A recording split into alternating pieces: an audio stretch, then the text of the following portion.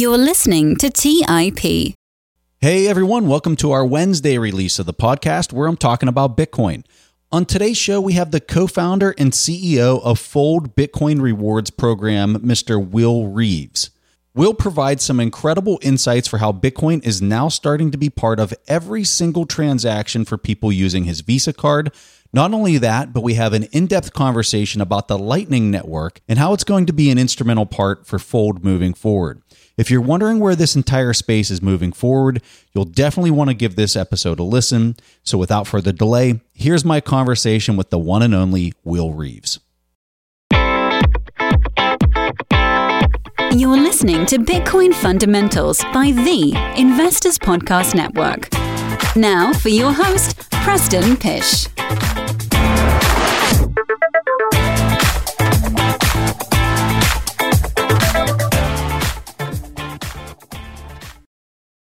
All right. So, hey, like I said in the introduction, I'm here with Will Reeves. I am so pumped to have you on this show right now and to be having this conversation because, hey, you and I do not have a business relationship together. I think a lot of people think that you and I have a business relationship together because I'm always talking about my Fold card on Twitter. And it's just because I'm having a blast. I'm enjoying the experience. And I can't say I've ever enjoyed the experience of any rewards card in my life. And you've made that a very different experience. So I'm excited to have you here. Welcome to the show. And I'm pumped to have you. Well, Preston, the feeling is very mutual. I'm a big fan as well. I'm glad you're enjoying what we put out there. You know, the team and us, we put something weird out there and we are pleasantly surprised by how much it's kind of changed people's behaviors and experience of what used to be an everyday thing, just spending, saving. For me, the first thing that I thought about was you want Bitcoin, or at least I've always wanted Bitcoin to start becoming part of people's everyday transactions. But, you know, until the tax laws change, it was just a non-starter for me. It's just like, well, that's just not going to happen as long as people are paying capital gains on the difference from what their basis is to the transaction. So I just kind of wrote it off, even going into the start of this cycle, as just being something that wasn't going to happen. And then your platform came along and I started, reading up on it. And I'm like, oh my God, I can still do the normal transactions that I'd be normally doing with my debit card. And, you still got to eat. You still got to do those things that everybody's got expenses for. But now I'm going to be getting a reward. And instead of it being like air miles, I'm getting Bitcoin rewards. And I was just like, okay, yeah, sign me up, right? Like this sounds awesome. So I want to start off by just really kind of talking about your background before you even got involved in any of this stuff, like before Bitcoin. What were you working on? What's your expertise? Like all that fun stuff. You just basically described the journey with Fold right there. So I can't wait to get to that. But before this, I've been forged in the fires of Silicon Valley startup product life, been a founder, entrepreneur for pretty much the last decade, primarily building in the payment space, retail, e-commerce. Sometimes they didn't always work out and I'd find myself down in Mountain View, did some time down at Google. But really the whole thing has been around introducing new technologies into people's everyday lives. And so I've worked in things from peer-to-peer marketplaces. How do we bring two strangers together who are exchanging a very expensive good, with a lot of money, and how do we remove any sort of middleman from that equation? And that's a really hard problem to solve. It hasn't been quite solved yet. I have worked in social payments. So in the early days of Stripe, how could we create a platform to collect recurring payments monthly from subscribers, fans, you name it, who could provide a revenue stream, ongoing revenue stream for your business? It was essentially, how to Amazon Prime your business. Some of these were just ahead of their time. I love to look back at now at the success of Patreon and all these. And it's amazing to see that some of these early products that I worked on were kind of glimmers of what would become and manifest and has become a central part of a lot of entrepreneurs and creators' lives now. And so it's really my focus is how to introduce new technology, make it relevant in people's daily lives. But more importantly, how do you create an incentive structure to have people adopt a new behavior or a new technology? And I think that plays a lot into what I'm doing here at Fold. in that trick or that Trojan horse, as Satoshi would call it. So, Will, talk me through the moment that you got the idea for Fold. Where were you? Who were you with? It popped in your mind. Then, after you kind of described that, how long did it take for you to act on the idea? So Fold has an interesting long history that has kind of evolved with Bitcoin as the world has kind of tried to grasp what is Bitcoin, what is it for, what do people need, problems to solve around Bitcoin to use it. I met my co-founder, Matt Luongo, at a project we were working on down at Google. And he was telling me how he was working on this new project, Bitcoin, magic internet money days. And the real thing was, okay, there's a lot of people who have this new type of money, Bitcoin, but the problem is there's no way to use it. How can you have a money that you can't use? And for a lot of people at the time, and still to this day, you'll see the trend line throughout Bitcoin's history of if you can't spend it or if no merchant accepts it, is it actually real money? So we started with that problem. How can we turn this magic internet money that people are now accumulating, curious about, and the world is starting to understand?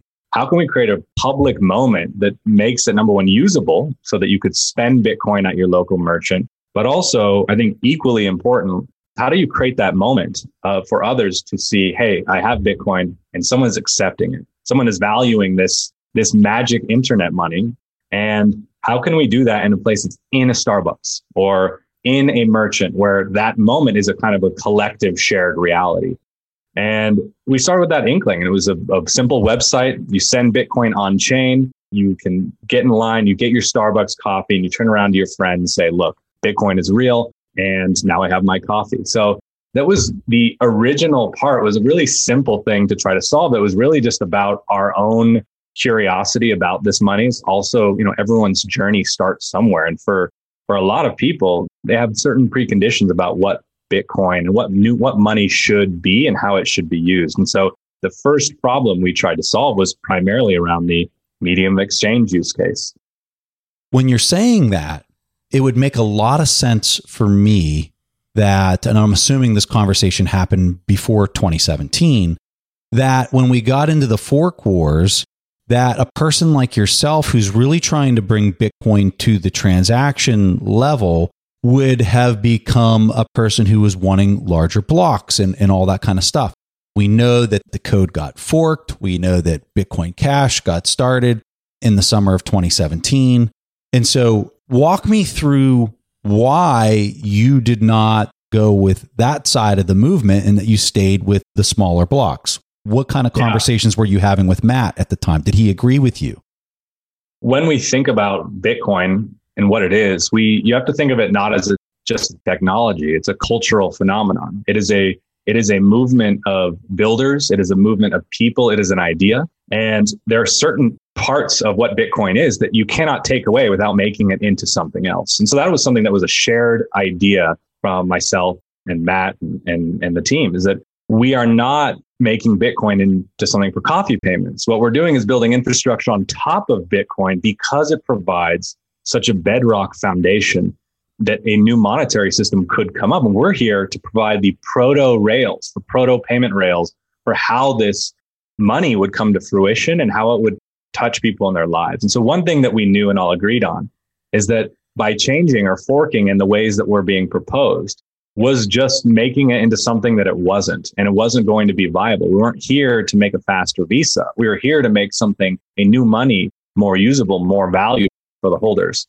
And this wasn't an easy thing. Like you said, it's kind of hindsight is 2020. But we had this decision. We had supporters on our board who were part of that fork that we had to part ways with pretty dramatically. And we still have interesting back and forths to this day. A lot of them have created those other forked, splintered coins that are out there and just trying to stay alive. And we couldn't be more happier with the decision. This was when, this was pre-2017, right? So we saw, the Bitcoin winter come through. We've seen bear markets, and so much so that when these bear markets come, Bitcoin spending drops precipitously. And so when your whole business model is around the spending aspect, and the bear market comes, and it's going to be a year or two before the cycle recycles, you have a problem. And a lot of Bitcoin companies were forced to confront some of these issues. Number one, Bitcoin is heavily on your balance sheet. Number two, the usage and the cycles change what behaviors people are using it for. And so we had to make a decision. Do we shut this down, put it to bed and say, hey, this was a good run. Let's see what we can do maybe down the line. Or there are a lot of emails in my inbox of other coins that are showing up like an absolute Cambrian explosion, offering a lot of money that could keep the lights on for a long time. Should we accept those? Should we go there? And we had to make the hard decision of number one, no, we're not going to. We're going to shut down Fold. And Fold went through a period where we actually put it to rest. And we kind of had some conditions about what would need to be present for us to revive that. Talk to us about some of those conditions. That's amazing. I didn't know this about this story. Well, number one is that me deeply familiar and focused on what product market fit means and what product market fit feels like when you create a new service, a new product that touches people's lives. It's not something that feels like you're constantly pushing or having to, do the Sisyphean rolling this rock up the hill. When you achieve product market fit, you feel it, and it is a jet fuel beneath you, whether you're ready or you're not. We just didn't feel it with that product. We knew that there was a good amount of people. We had a great fan base. A lot of OG Bitcoiners had used us. Great product in that way, but it just didn't do it. And why? Well, first of all, not many people had Bitcoin. And not out of the people that did have it, those that wanted to spend it were even a smaller subset. So we're looking at an addressable market that is very tiny at that time. And the second part is that the technology wasn't even there yet. So we knew we weren't going to have anything to do with any of the forked coins. That wasn't where we were going. Again, we shut down the business in order to not do that. But we did know that layer two was coming. And we knew that the natural transition of and kind of establishment of currencies is a layered process. It is something that needs to start from the most base unit. And so for us, we knew a layer two would come along that would provide an experience that would actually support the use case that we were originally intending. And so for that, we really waited on those two things. Number one, we need to rework the business model, what it is, how it is, so that number one, the market is larger and we're solving a problem that actually will generate a demand that we're just going to have to keep up. We just weren't feeling that. And the second part was, is the technology ready? Is it there? Is layer two there? When is it ready? And those two questions weren't quite figured out yet, though there were glimmers of hope for them both. So at what point did you guys start to feel, you're talking about this feeling of fit and getting the timing right? And for people, I'd tell you a lot of the stuff that Will's talking about right now, there's a really famous book that was one of Steve Jobs' favorite books. It's called Inside the Tornado. The book is all about this timing of these emerging fast-moving technologies and being able to get the timing right. The book talks about getting the timing right. And what for you, Will, sorry, I was just from an education standpoint for people listening to the show, I think it's a great opportunity for them to do some more research if this is an idea that's something that they have an interest in learning more about. But for you, when did you guys feel that fit was really firing on all cylinders? I think for me, it started at Thanksgiving in 2017, when suddenly we had the great bull run of 2017. And there was something different about this bull run. The on-ramps were in a much, much better position. Coinbase as a company was established literally because it was the only one there that had semi-good user experience, and it just happened to be there. Speaking of your timing thing. Yeah. There's not only that they did a better job at being exchanged, they had good UX for a retail audience, and they just happened to be there at the right time. And so seeing Bitcoin in that time enter the mainstream, it took over all of the headlines. It was something that friends and family that, knew I was interested in this, but by no means would actively bring us into conversation, suddenly were. It was entering the public conscious in a very different way. And I think some of that had to do with Bitcoin as the idea, but also of Bitcoin as actually being accessible to them for the first time. There was actually a place where I could legitimately say, hey, Dad, you're interested in Bitcoin, go to this and you can actually get some. And from that kind of started a shift in my mindset, because for me, I've had many different experiences with Bitcoin pre-2017, pre even falling down the rabbit hole. Really magical ones of remittances from migrant workers in the Sonoma Valley, sending them home to Mexico, from Occupy Wall Street, accepting donations to, I was living in Argentina and we had one of the guys I was living with was a software engineer, and he was talking about how he uses Bitcoin to make sure the government could not debase his savings. So these really poignant, very strong examples of some of the most incredible qualities of Bitcoin were thrown in my face. Mm-hmm. But for me in my personal journey, the actual really powerful moments were all about skin in the game. Was how can I get my first bit of Bitcoin so that I am aligned with the asset? I'm educating myself increasingly about it. I'm paying attention to the cycles.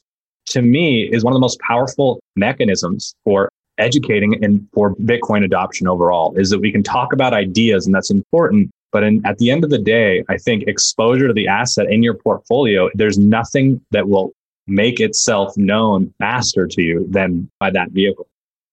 So when did you have the idea for the debit card? Was this back in 2017? You're like, man, we need a debit card with rewards that are paid in Bitcoin. Was that kind of the timing, and then you got it rolled out by this cycle, or? We saw these new on-ramps come into place, right? Coinbase, the exchanges, all of that, just those were essentially the best business models, the only real business models that were actually available in the Bitcoin space. Everyone else was having to get very creative. And so for us, we looked at what did we already do? What infrastructure had we already built?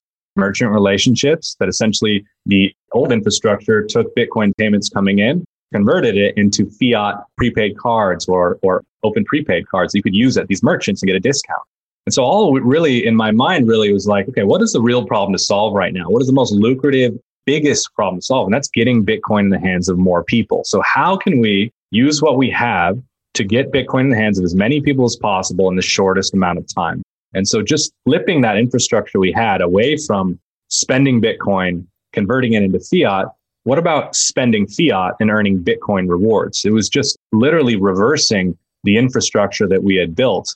And in doing so, in that small switch, we go from speaking to an audience that has Bitcoin and wants to spend it, which is very small, to an audience where 97% of North Americans are part of rewards programs. Now we are talking to everybody. Nearly almost everybody in the world is now relevant to this business model.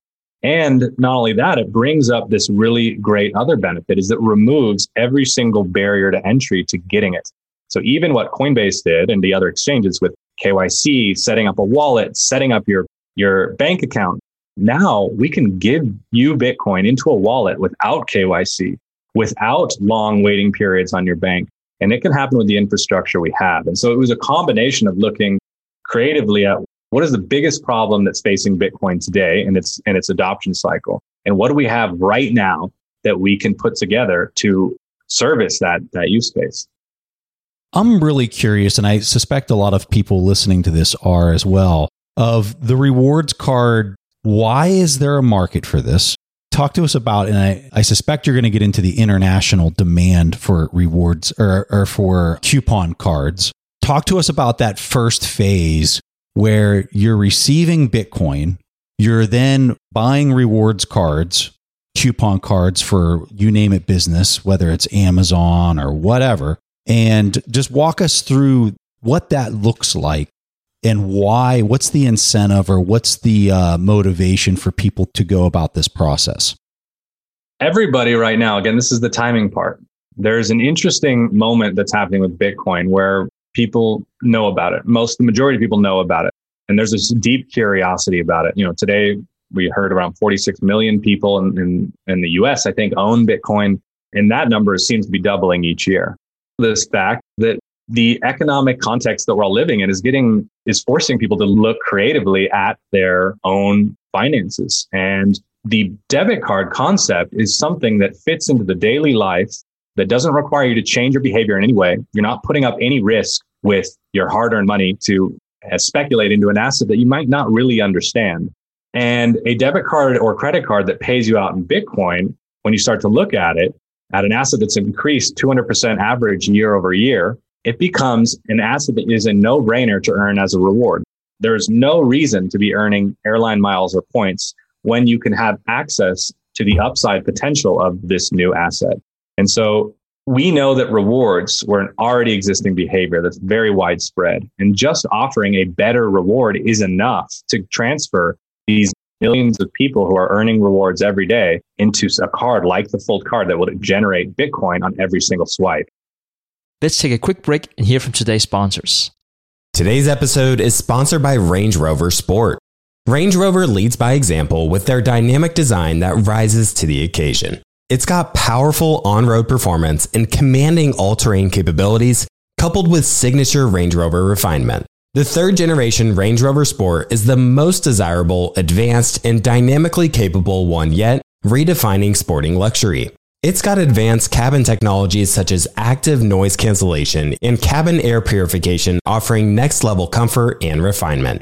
The purposeful cockpit-like driving position sets the tone for a focused interior that promotes exhilarating driver engagement. Award-winning Pivi Pro infotainment is at the heart of the experience and provides intuitive control of the vehicle systems. You can enjoy a dynamic drive and total comfort with optional 22-way adjustable, heated and ventilated electric memory front seats with massage function. Design your Range Rover Sport at LandRoverUSA.com. That's LandRoverUSA.com. Have you ever wondered if there's an AI tool like ChatGPT specifically built for the stock market? A tool that not only aids you in your research and analysis process, but also allows for dynamic discussions? Today, I want to share such a tool with you called Meka. Meka is the AI-powered stock research assistant now enhanced with real-time stock data. Meka does a lot of the heavy lifting of sifting through financial statements and company data and delivers it to you nearly instantaneously, and the best part is that it's 100% free. Try it out today and ask Meka questions like, what is the financial health of Microsoft? How much cash does Copart hold on its balance sheet? What is the return on invested capital of Adobe, or millions of other prompts? Check it out today for free at Meka.com. That's MEYKA.com. The Holy Grail of Investing, the new book by Tony Robbins and co-written by investing legend Christopher Zook, reveals the secrets of alternative investments like private equity, venture capital, energy, real estate, sports franchises, and more. It features exclusive insights from investing titans who collectively manage more than $500 billion, including Robert F. Smith, Vinod Khosla, Michael B. Kim, and many others. In the Holy Grail of Investing, you'll discover how to take advantage of the trillions flowing into private equity by becoming an owner of firms that actually manage the assets and share in the revenue they generate, how to take advantage of the 2 to 3 times higher returns of private credit as an alternative or complement to bonds, how to invest in the energy evolution and ride the wave of trillions in global investments, how investments in private real estate can work as an inflationary hedge and source of tax-efficient income, and how many of the world's greatest investors thrive in both good times and bad. The Holy Grail of Investing by Tony Robbins is available now wherever books are sold. All right, back to the show. Will, talk to us about the rewards cards. So on the app, when I log onto the app, if I want to buy a $100 Amazon rewards card, I can do that.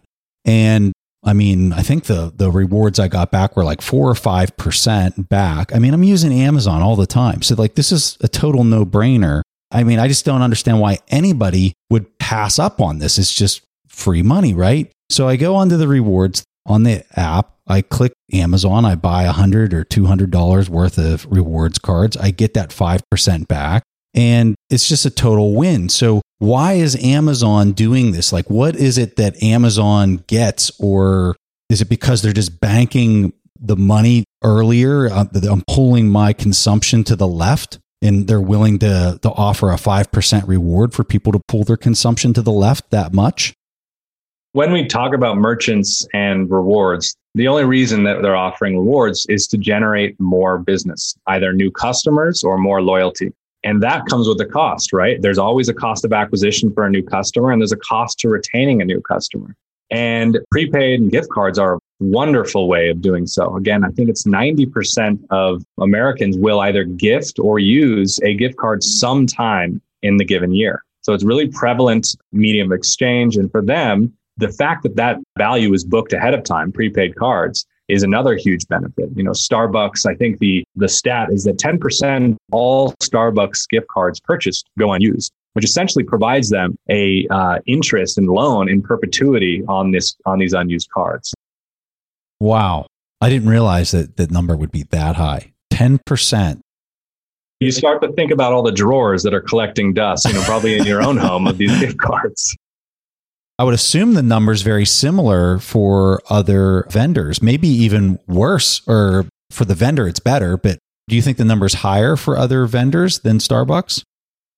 Yeah. So, I think absolutely. It also depends on, how much a merchant gives is really a factor of their own margin. Mm-hmm. Grocery stores, gas stations give less back. Yeah. Digital services, gaming software give a lot more. And so it really depends on what their business is and what their cost of acquisition and doing business is. So the breakage point is one of the pieces that Fold is actually trying to actively combat. Is that number one, we don't think it's a good thing that 10% of these cards go unused. We would rather that you purchase something and you're able to actually use the full value.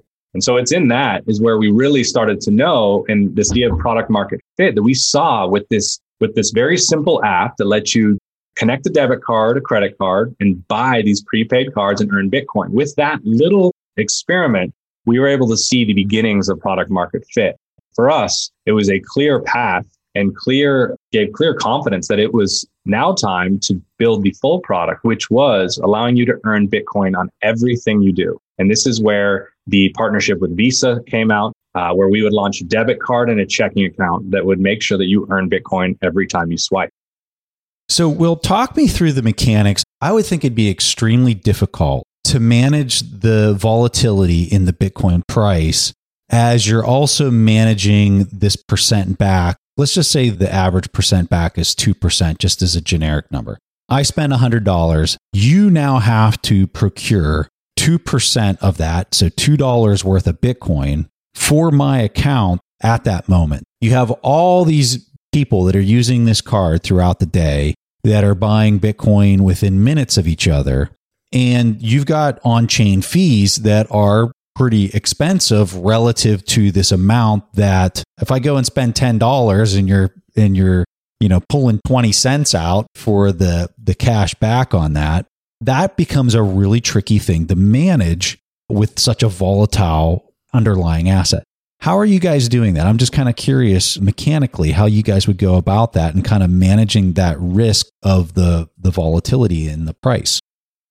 It's something that's constantly on my mind. And it's honestly a problem that it just increases with the amount of swipes on that card. You start to look at what Fold is doing and you start to look at Fold and you realize it's actually an exchange. It's an indirect exchange. We are now taking, essentially you're swiping your card. So the order of operations, you're swiping your card. We are receiving interchange denominated in fiat, which then we have to flip into Bitcoin in real time to convert and give to you in your Bitcoin wallet. And so again, it's just an exchange, but instead of a user directly purchasing, it's done through the revenues generated from an interchange that is subsidizing these rewards. And so we have to act and we have to prepare and build just like an exchange does. We need to make sure we're over collateralized. We need to make sure that we are over covering our bases. But Fold has a secret weapon here that gets back to our roots that has really helped us. Is that we accept Bitcoin as payment. And because we are operating a Lightning Network, we have generated a lot of people that are transacting in Bitcoin, and we incentivize them to do that so that we are receiving a constant flow of Bitcoin into our treasury every single day. And that inflow is higher than the current outflow of rewards going out. And so you can see this becoming essentially a glimpse into what a circular economy of Bitcoin starts to look like, where we have a segment of our users that are purchasing goods and services with Bitcoin. And then that Bitcoin is then redistributed back out as rewards to all of our other users, whether they're paying with Lightning or they're paying with their fiat, debit, or credit card. And so those inflows are coming through the rewards cards program? So the inflows, so on our app, you're able to you can pay with you have three payment options. You have a credit card, debit card that you bring to Fold, your own. You can pay with the Lightning Network in your own wallet and the Fold debit card itself. So we have three different options and each of them have a different level of cash back. And the way that we derive that level of cash back is what do we want to incentivize? So in the early days when Lightning Network was very small, we actually subsidized nearly and gave all of our margin to Lightning Network users so that we could make sure that we would bring more and more Lightning Network users into the Lightning Network ecosystem. So because of Fold offering very generous cash back, we had an outsized effect on bringing new users and building the Lightning Network community. So much so that, at times we've been the largest merchant on the Lightning Network. We've had some of the most connected channels, and we've been at the forefront of building and being a user of the Lightning Network, which just so happens to have a kind of a good alignment with our current business of the debit card rewards. So let me tell you a personal story of something that happened to me on your platform. So I had not funded my account and I was low on the amount that was in there for my debit card. And I wanted to buy, I don't remember what it was. It was some type of rewards card on your platform. And I got a higher kickback if I paid with Lightning. Well, I was not at my house where I run my full node and I have my Lightning set up at the house. But I did have Jack Mahler's Strike app on my phone, right? And so through the Strike app, I was able to scan the QR code that your platform gave me, which was a Lightning address. I scanned it with his Strike app, which there was like, I don't know, $50 or whatever on my Strike card, which just said US dollars, $50 US. I scanned it and it immediately recognized his Strike app, recognized that it was a Lightning address. And it was just like, do you want to pay this? And I was like, yeah, you know what? Let's see if this will work, just out of curiosity, right? And it did. His Strike app recognized that was a Lightning address. He immediately took the USD that was sitting in that app and paid your Lightning invoice. I'll tell you, man, my mind was blown, not just for your app, but also with Jack Mahler's app and how he was able to recognize a Lightning QR address versus a regular on-chain Bitcoin address and immediately do the conversion into the Lightning Network and make that payment. And then there you are managing this account balance between rewards, people using the debit cards and receiving Bitcoin, which was exactly what happened. And I can just see how everything is becoming, the user interface is becoming seamless for the person who doesn't even understand the technology behind what's even happening. But there's a lot happening in that. What you got to experience was actually the future of where payments, where finance is all going. Yeah. Completely decoupled, distributed relationships that do not require any foresight, or you don't need to go and call. I did not need to call up Jack to say, hey, Jack, I really want you to be able to read Fold invoices. And he didn't have to do that to me either. What we're building is a large community that are building all of these services that are completely interoperable without the need of asking for permission for anybody. And again, this is where the network effect of Bitcoin comes in, both from a consumer standpoint, from what you had, the seamlessness of saying, oh my God, my debit card is not with me, and being able to activate and just scan a QR code there, to on our end, to be able to accept payments from wherever. This is the future of where it's going. And the network effects is both happening, both on a consumer standpoint, but also for builders. This is going back to what we did with the Lightning Network in the very early days, is that we saw that we knew Lightning Layer 2 would have to be the right solution in order to unlock this medium exchange concept. And so as Fold, we knew that if we started and saying, hey, everyone, we're collecting Lightning payments now, very few people would do that. There was no infrastructure back then. The wallets were very primitive, let's say. And so what we did was we made it irresistible to ignore the Lightning Network. Basically, we jacked up and subsidized the rewards rates across all of our cards in order to bring in, number one, consumers who are going to demand access to these cards, which means that puts pressure on the wallets to build better and better and better wallets. And it's a virtuous cycle. The better the wallets got, the better Fold got, the more business Fold got. And this gets back to why my approach to business and building products are so focused on incentives. It's not enough to build technology. You need to have the incentives right in order to actually seed the ecosystem, especially because what we're now talking about are not walled garden, individual centralized products. We're talking about a network, and a network involves a lot of participants independently acting. And in this scenario, this is where incentives become even more interesting. And so with Fold, we've always tried to, go ahead and try to make an on-chain payment on Fold. You can't. And we did that. We know we're leaving money on the table because we want to funnel everyone to the Lightning Network. And with that, it has made our business better. It has increased the quality of wallets and ultimately seeded a lot more users who consider the Lightning Network somewhere where they live every day.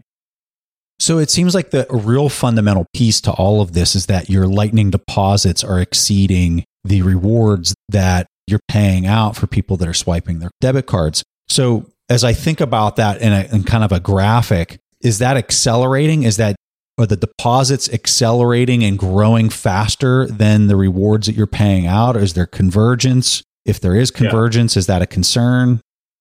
So the thing is that, again, going back to Fold's initial quandary, right? We have a Bitcoin payments app, now is with the Lightning, which involves you having Bitcoin, then being in the mindset to spend Bitcoin, and then being actually set up to spend on the Lightning Network. Those concentric circles get smaller and smaller. On the debit card side, we're now talking to an audience which debit cards and credit cards touch 97% of everybody. And so that concentric circle goes bigger and bigger and bigger. And so to answer your question, the inflows of Bitcoin are quickly going to be outstripped by a rewards liability going out. And that's going to happen very, very fast. It's already happening where we're needing to set up different sources to source our Bitcoin. But we do see a lot of activity on the Lightning Network still. It's still growing. It's still in its infancy. And this is why I really want and have challenged and have talked to a lot of builders in the space. It's not just about access to a technology. Not just Fold need to create the incentives for people to be there. We need to have more companies like Fold who are actually prioritizing and privileging the incentive to use it, not just the ability to use it. Mm-hmm. And so we're doing it in our own way. We're doing it in the back and through a kind of indirect way, the Trojan horse, which I consider Fold a complete Trojan horse with it, but we'll get into that a little later. So when I'm thinking about traditional just clearing mechanisms, it seems like there's such a massive incentive for all these credit card companies and anybody who's conducting clearance type actions to get on Lightning as fast as they possibly can, because it's going to reduce cost. It reduces the whole Rube Goldberg machine of clearing. So it almost, to me, it seems like the incentive's there, but it's almost like Wall Street and all the big banks are just a little behind the power curve figuring it out. Is that an accurate characterization from where you sit? What are your thoughts on that? This is where you need to look at the incentives for them. They have wonderful business models that are working quite well for them, very profitable, and in fact, record profits even the last few years alone. There's very little incentive for them to go and adopt an open source technology that makes it very questionable how they can make money in the ways that they used to make money. And so the idea of fees, transaction fees, interchange, all of that starts to get very murky on how they would maintain their market dominance. Because once they adopt this, everybody has access to it. When Fold lets a Lightning payment go, any Lightning wallet can fulfill that. It really doesn't, the only thing it competes on is experience at that point. It doesn't compete on regulatory capture or compliance or anything, but who just has a better experience and treats their customers better, which has not been the incentive for a long time for business. This is one of the beautiful parts about open source and networks like this. It really drives businesses to a optimal user experience, because that's the only way you're going to make money. You can't force people into a closed garden anymore. And so for them to adopt this is essentially their undoing. And unless they have a plan on how they're going to recover from that in a new business model, they're going to do that. There's really little incentive. And this is where Fold enters the space. I think the only way that this is ever going to happen is through an indirect means. This is the Trojan horse. We would go to merchants back in the day, Starbucks and all of them, say, hey, let's have you accept Bitcoin payments. And they said, no, not a big of a problem. We make a lot of money on the interchange anyway. This doesn't make sense for us. But then we go to them and talk about rewards, and we talk about new businesses, new customers coming to them, new volume, and then their ears perk up. It's this same method that we're going to have the same transition over to this more open network. And Fold is doing this by meeting customers where they're at today, leveraging these networks, letting them go about their daily lives, swiping their cards as they always do, and start amassing this balance of Bitcoin that now can be withdrawn directly to the Lightning Network. So we're basically changing the balance and flow of capital away from these closed network systems and now releasing it into this new network called the Lightning Network. And every single time you swipe, the network gets stronger and stronger and stronger. And people that may not have been in the Lightning Network or had a wallet or anything now do. Now they already have it. Now they get that same experience that you do, where, hey, I can just pull out my phone and fulfill a Lightning invoice from anywhere in the world at any time without any permission, without any fees. that suddenly becomes an unstoppable user experience that is very, very hard to compete with. For me, it sounds like the natural business growth for Fold is to start just going to all these different credit card or debit card issuers, banks, whatnot. You already have the solution in place, and then you're just supplying that to them. So like if you've got a USAA account or you have a Bank of America debit card, credit card, there's an option for them to start receiving rewards in Bitcoin. And then they just come to you as the turnkey solution in order to provide these rewards for them. Is that something that you're actively working from a business standpoint to grow the company? I'll give an anecdote that tells you where this is going. So when we launched and announced our Fold card, we did so a little less than a year ago. And we now have over 250,000 people who are signed up for this card. Not only that, is that we launched this to a very small beta group of people, closed access. Preston, you've been able to enjoy it, of only several, tens of thousands of people actively using this card. And we constantly get emails from Visa and the card network saying, what is happening on the Fold card?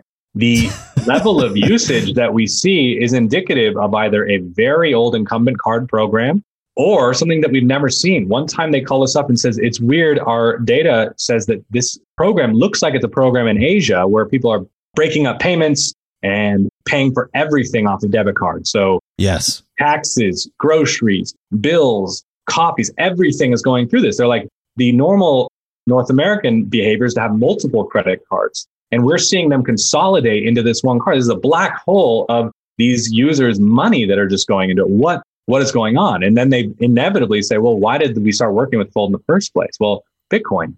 And all of these card networks are going to very rapidly realize, some are doing it faster than others, is that just like what's happening to the existing incumbent banks when they look at Cash App, at Robinhood, and they see they offer Bitcoin, and suddenly they're seeing accounts close en masse at their bank. And now they're opening up these Cash App banks because the demand is so wide. It's been a latent demand that has not been fulfilled. And just opening up access sucks all of that energy, demand, and financial power away from them. They now know that this cat is almost out of its bag. If you will see in a year or less, if your card or credit card or debit card program is not offering the ability to earn Bitcoin rewards, you are going to be out of luck. You are going to see users transfer to other programs like Fold. But what's been in Fold's plans and cards the entire time is that Fold has built our entire stack on a platform and an API that will allow any credit card and debit card company to plug directly into Bitcoin rewards and via the Lightning Network. So this is going to be a massive wave that we're about to see. Let's take a quick break and hear from today's sponsors. Buy low, sell high. It's easy to say, hard to do. For example, high interest rates are crushing the real estate market right now. Demand is dropping and prices are falling, even for many of the best assets. It's no wonder the Fundrise flagship fund plans to go on a buying spree, expanding its billion-dollar real estate portfolio over the next few months. You can add the Fundrise flagship fund to your portfolio in just minutes with as little as $10 by visiting fundrise.com/WSB. That's fundrise.com/WSB. Carefully consider the investment objectives, risks, charges, and expenses of the Fundrise flagship fund before investing. This and other information can be found in the fund's prospectus at fundrise.com/flagship. This is a paid advertisement. Today's show is sponsored by public.com. That's where you can earn 5.1% APY with a high yield cash account. While we can't say for certain it's the highest interest rate there is, we can say this. It's a higher rate than Robinhood, a higher rate than SoFi, a higher rate than Ally, a way higher rate than Bank of America and Chase, a higher rate than Citi, Wells Fargo, Discover, and it's a higher rate than American Express too. So if you want to start earning 5.1% APY on your cash, check out public.com. We can't say it's the highest interest rate, but it's pretty damn up there. This is a paid endorsement for Public Investing. 5.1% APY as of March 26, 2024 and is subject to change. A high-yield cash account is a secondary brokerage account with Public Investing, member FINRA/SIPC. Funds from this account are automatically deposited into partner banks where they earn a variable interest and are eligible for FDIC insurance. Neither Public Investing nor any of its affiliates is a bank. U.S. only.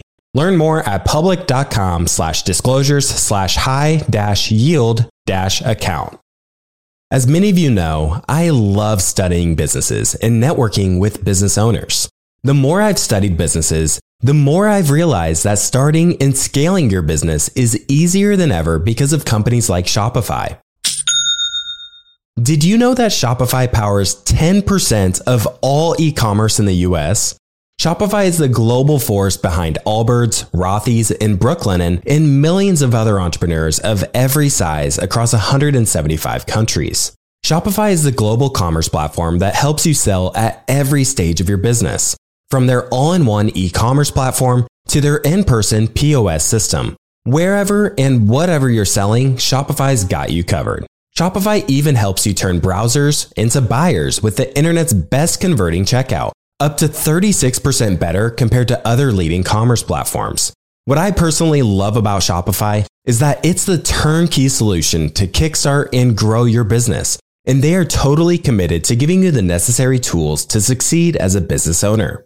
Plus, they have an award-winning customer support team there to help you every step of the way. Because businesses that grow with Shopify. Sign up for a $1 per month trial period at shopify.com/WSB. That's all lowercase. Go to shopify.com/WSB now to grow your business no matter what stage you're in. That's shopify.com/WSB. All right, back to the show. So the answer to what I was saying was yes. You guys are doing that. Resounding yes. Wow. Holy hell. Just think about this. So $200 billion is paid out every year in rewards. That $200 billion is paid out every single second of every single day. It doesn't matter of really anything except that people are swiping.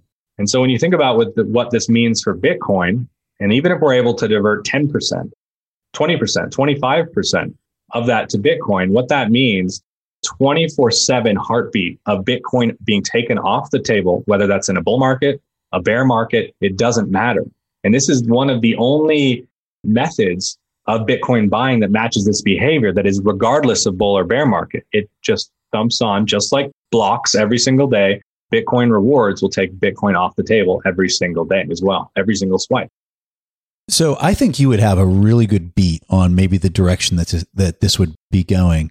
On the Lightning Network, when you think about you're running your full node, you're routing all these transactions on the second layer, and you're probably collecting a very small fee for providing that service today. But in the future, there's a lot of people that suspect that the fees are going to go up significantly, not significantly, but they're going to go up significantly from where they're at now. And this is going to be a pretty lucrative thing if you run a hot hub of channels between all the different nodes that are out there. So do you see this being a substantial source of income in the future, almost like what you see for on-chain fees? Probably not as high as on-chain fees, but something like that. What do you see this becoming in the future? There's a lot of speculation. We talk a lot about this, internally. We try to model this out, and it's all very interesting. But to be honest, my main focus is creating the best possible user experience right now. And if this leads to a fee market that generates revenue and at the levels you're talking about, would mean that Lightning Network has succeeded fantastically. That is the native layer for any retail or consumer interacting with Bitcoin would be on Lightning Network in the scenario you outlay. And for us, that comes with a whole host of benefits that didn't exist before. Number one, it's much cheaper in terms of operating the business, a lot less overhead, a lot less fees coming on our side, and a pure interaction with our users that opens up our user base from the small jurisdictions, the current banking jurisdictions, to the entire world. And so just that alone, even if we're not making routing fees, is enough incentive for us to pursue this.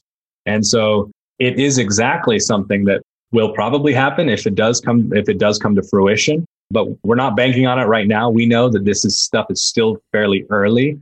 But even just the effect as I just said, of this amount of rewards being paid out every year, now not going on chain, but directly into Lightning wallets that now users can interact, you're going to see on a vehicle that allows people to be onboarded to Lightning en masse. And that's the whole genius of rewards overall. And this is actually something that Satoshi even talked about in his cryptography mailing list, is that he says the real trick is to get people to actually value Bitcoin so that they become currency. And he says, I think if you get started somewhere in a narrow niche like rewards, because he understood the distribution mechanism of the reward space, that it captures almost every single person, and that it gives them a way to be natively onboarded into the network without having to do it themselves necessarily. So, Will, you had talked about previously the potential for providing interest for people on their rewards. Is this something that you're still pursuing? And if so, or if not, just give us some details on it. I always say we're 10% done with the Fold experience. We're building a Bitcoin bank. So what does that mean? That means that there's a lot more services than just a debit card and a checking account. Even if you're interested in coming to the new world of Bitcoin, you still want some services that the incumbent and traditional services offered. And so right now, we have our debit card and checking account. Users are funneling every single dollar they have through us, whether it's rent, their tax payments, really everything. And with that comes with, hey, I usually do this and I can't do it with Fold now. Can you do this? And so we are very much interacting with our community to see what are those main things that we need to prioritize to build out this Bitcoin bank that we're building. And one of those critical ones are savings account. I'm already direct depositing on my entire paycheck to Fold. I need a place to park it, and I would like to earn yield on it as well. And so we are very excited to be rolling out our savings account program later this year that will allow you to earn yield on your USD savings, and pretty lucrative yield. We'll be announcing that soon. But really what I see this doing is rounding out the banking experience. Really, again, Fold meeting you where you are today, providing the services that you enjoy today, not requiring you to change a single thing about your life just by adopting Fold. Now, welcome to the world of Bitcoin. This is an adoption machine we're building here, and we're taking the lead from our community and our users. And so when you say substantial, I suspect you're not saying like 10-year treasury yields. You're saying like real yields. We're saying real yields. So everything that we do, your grandparents' yields. This is not the anemic 0.1% that you're going to be seeing here. This is actual, several points that are going to be generated off your USD in your account, all through Bitcoin. And the good thing there is that in what we've learned already with our card. Hold on, Will, real fast. So you're saying the US dollars that are sitting in my account as I'm waiting to spend them and get Bitcoin rewards, that US dollar is going to be getting interest. Yes. And so we made that a conscious decision. We are at the top of the funnel. I think besides exchanges, we are one of the number one funnels of new entrants into the space. We have people who only heard of Bitcoin and now have their first Satoshi through Fold. I don't think there's another entity that is quite funneling this new of a user into the Bitcoin ecosystem. And with that, we take very high responsibility for being a good shepherd here. And one of those things is that we want to not only just slap Bitcoin on your experience, but bring the ethos of Bitcoin with it too. And so one of those tenets is not your keys, not your coins. We're truly taking ownership of your Bitcoin is fundamental to your Bitcoin journey. And by doing that and not forcing, only doing yield on Bitcoin means that you're going to give up custody of your Bitcoin for a while. So we're going to first start off on your USD balance. So how are you guys going to be able to offer high yields on that? Are you going to tokenize it? And that's some type of stable coin in the background. How's that achieved? This will be based on stable coins. There'll be a conversion from your fiat balance into stable coins that'll all be done in the background that you don't have to take advantage of. They will be insured. These accounts are going to feel like proper savings accounts, and it is going to be a passive yield that you're going to earn. And so some of these, there are some existing services out there that are providing yield like this, and it's going to look a little bit like it. It'll feel like that. But, one of the things that we've learned about our program is that, so I think we have had over $100 million flow through this Fold card since November or so. But if you look back at the total value of the Bitcoin we paid out with the appreciation of Bitcoin, over the last 6 months or so, the cash back rate is 9%. And now you start thinking, okay, if you're offering a savings account that gets you 3, 4, 5% back in Bitcoin, and you're taking into account the appreciation of that Bitcoin, a funny thing starts to happen. The rewards and interest you've earned in Bitcoin starts to be bigger and more substantial than your actual savings account that you have, that you may have been working on for years. It also means that the amount of money you've spent on goods and services to get those rewards are now essentially paid off because of the appreciation of Bitcoin. And this is how we bring you from one world into this new world, this Bitcoin native world, where we turn Bitcoin into your unit of account because of that very experience. And you start outperforming many hedge fund managers from Wall Street. That's a byproduct. With a better Sharpe ratio. Oh my Lord. Yes. And this is not just now this power is in the hands of individuals. One of the things about Fold is let's bring down the Gini coefficient of Fold, right? Let's make it more equitably distributed. Let's give it to the people before the billionaires and hedge fund managers take it all. Let's create a product that is going to efficiently distribute as fast as possible to as many people as possible in the shortest amount of time. And what's going to happen, we already have users today. Matt Odell, he tweets, I bought some golf clubs a year ago on Fold. The rewards I earned on those golf clubs are worth double what I paid for those golf clubs. It surprises me. This was the hypothesis of Bitcoin rewards, was that rewards is the Trojan horse for individuals to actually go from a world denominated in fiat to a world denominated in Bitcoin. The rewards is seeming indirect Trojan horse that gets you from point A to point B in a very indirect way that almost happens subtly right under your nose without you really realizing it. Boy, oh boy.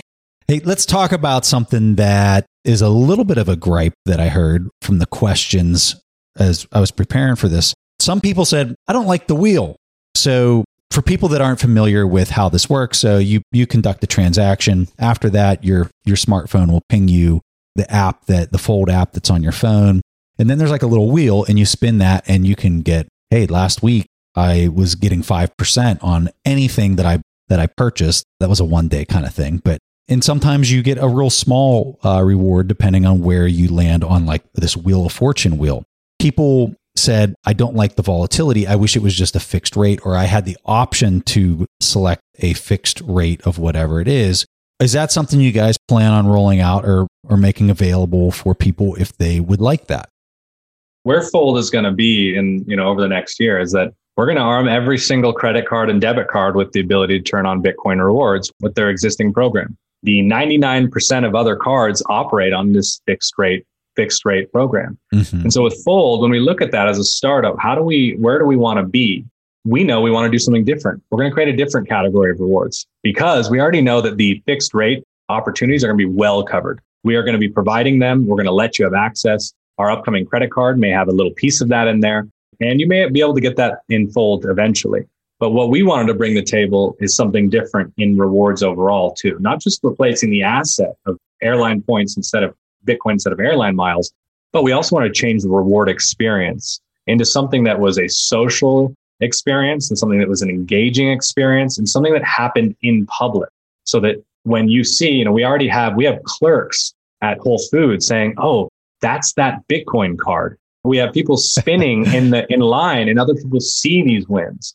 We wanted to create something. And again, this is the focus on incentives and creating a new experience that generates a moment, a ritual, kind of a public moment for this to happen, because we know our customers, the best customers, are our own users and Bitcoin holders today. They're already evangelizing Bitcoin, and this is just another way to expose them to that. And so with any new experience that you build, you have a lot of kinks to get through. By no means does the spin is fully perfected yet. There's a lot of things coming that will give you the option for flat rate. But at the end of the day, we're not going to deviate from this new thing. Number one, because the vast majority of our users absolutely love it. But also because we know we are going to be seeding the world with Bitcoin rewards, and you'll be able to find a card that works for you, and it will be provided by Fold. But for the experience to add this, it has already brought an untold amount of new Bitcoiners because of this spin, this social kind of moment. I'm laughing because just personally, when I first started using it, my immediate thought was, God, I wish this didn't have a wheel and I wish I could just get a fixed rate back.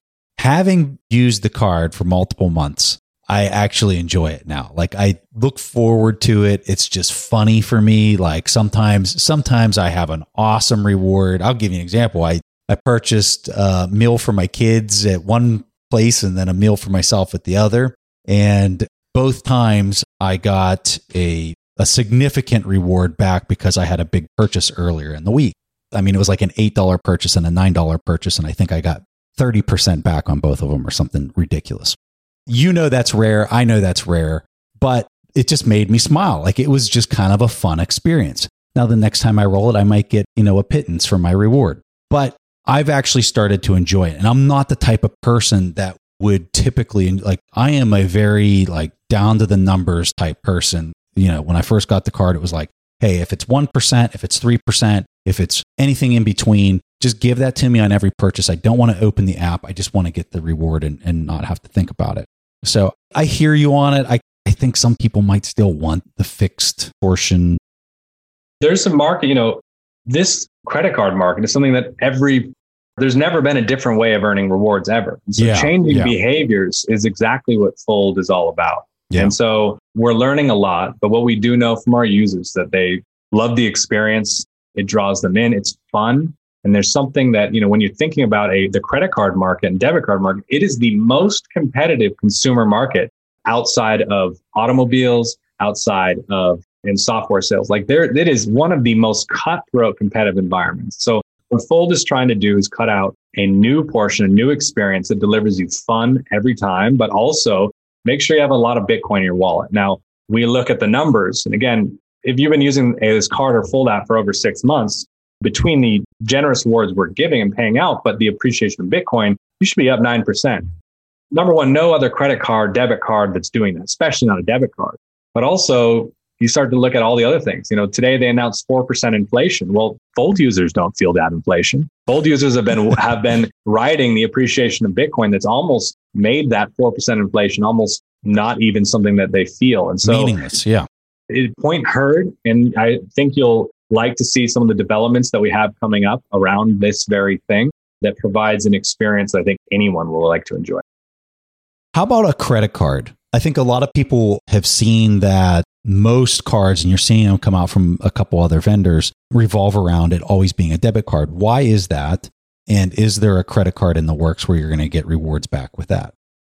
Yeah. So, with us, how we think about this, there's a lower barrier to entry for launching a credit card, especially as a team of our size. And we're not, we're 10 people. We are not a large conglomerate yet, although we are growing fast. Hired 5 people last week.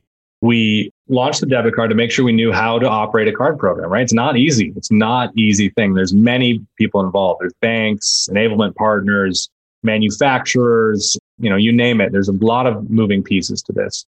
And so we launched the debit card first, which, by the way, has more volume spent through debit cards. Although the difference is that people spend on credit cards with higher ticket items, and especially most of our users would spend on a credit card too. And so we know it's important. It fills out your kind of portfolio. We want you to come to Fold and know that whether you're putting a purchase on credit, purchase on your debit card, or in your savings account, you're earning Bitcoin. And you really need all of those aspects to really round out someone's financial needs on a daily basis. And so we will be launching our credit card this year. I'm very excited about that. It is going to have elements of this card where it's fun, but I think we'll be recognizing some of the things we're trying to improve and make it even a better experience there. But I will say one of the unintended consequences of this is that we have seen and have not a small amount of users who have totally abandoned using credit and are not purchasing on credit anymore. They send us photos of their credit cards cut up into our DMs and say, I'm done with this. They're living what many would say kind of more within their means. And actually the data speaks to this. Since the pandemic started, people have been putting far less of their expenses on credit and have been moving to debit cards. Primarily, I think a lot of that has to do with uncertainty about maybe where the economy will be. And so extending credit seems to be number one. Most people have been in a bad spot in that before. People, average millennial is, deeply in debt and has very little in savings. And so you start to see when the economy and the other macro things start to become precarious, people start to kind of pull back and look for things that are more manageable and within their means. And so I think the debit card was perfect timing. I think as a basis for your finances, the ability to direct deposit your paycheck there, pay bills out of there. And then on top of that, being able to use a credit card is ultimately what you're going to get through Fold as a full package, but that should be launching later this year. Will, what is a book that has been very influential to you, that has shaped just kind of your worldview? And feel free to mention more than one if there's multiple. Oh, man. I'm big into biographies. I love reading about people and their lived experiences here. And so I just finished one on Abraham Lincoln. I have one in here, and I look at my bookshelf, and it is one of the most motley things ever. We have payment systems in America. We have game design. We have an Abraham Lincoln biography, and a lot of fiction. I'm a heavy science fiction reader. Ursula Le Guin is one of my favorite science fiction writers, and I think I draw from just about everywhere. Again, pretty voracious reader, actually more and now listening more and more, so I can actually free up my eyes and do things when I'm not listening to your podcast. I'll probably pop in an Audible or something. I draw inspiration from just about everywhere. So I'd say in there's a few good ones. All right, Will, had a blast chatting with you. I'd really like to do this again in the future and just kind of hear about the progression of what it is you're building here. This is just amazing. Give people a handoff to where they can learn more about you and where they can learn more about Fold. Every once in a while, I'll say something, smart or interesting on Twitter, but a lot of updates on where we're doing with Fold. We build Fold out in the open. So every single thing and feature that you see there has been suggested or asked for by our users. And so we welcome that conversation, whether you use Fold or not, or just have ideas. So you can get me on Twitter. I'm at WLRVS. And you can find Fold app at foldapp.com. I suspect over the coming months, you're going to want to get your hands on our card. There are some pretty massive updates coming, new features coming that just haven't existed before. And I've been wanting to release this to the world for a very long time. And I think will be the beginnings of this kind of bridge for millions of new people into Bitcoin. So whether you like Fold, whether you want to use Fold, this is all good for Bitcoin. And with that, Will Reeves, thank you for coming on the show. Thank you for your time. Hey, so thanks for everybody listening into the show. If you enjoyed the conversation, be sure to subscribe to the show on whatever podcast app you're using. We really appreciate that. And if you have time, leave us a review. So thanks for joining us this week, and we'll catch you next Wednesday. Thank you for listening to TIP. To access our show notes, courses, or forums, go to theinvestorspodcast.com. This show is for entertainment purposes only. Before making any decisions, consult a professional. This show is copyrighted by the Investors Podcast Network. Written permissions must be granted before syndication or rebroadcasting.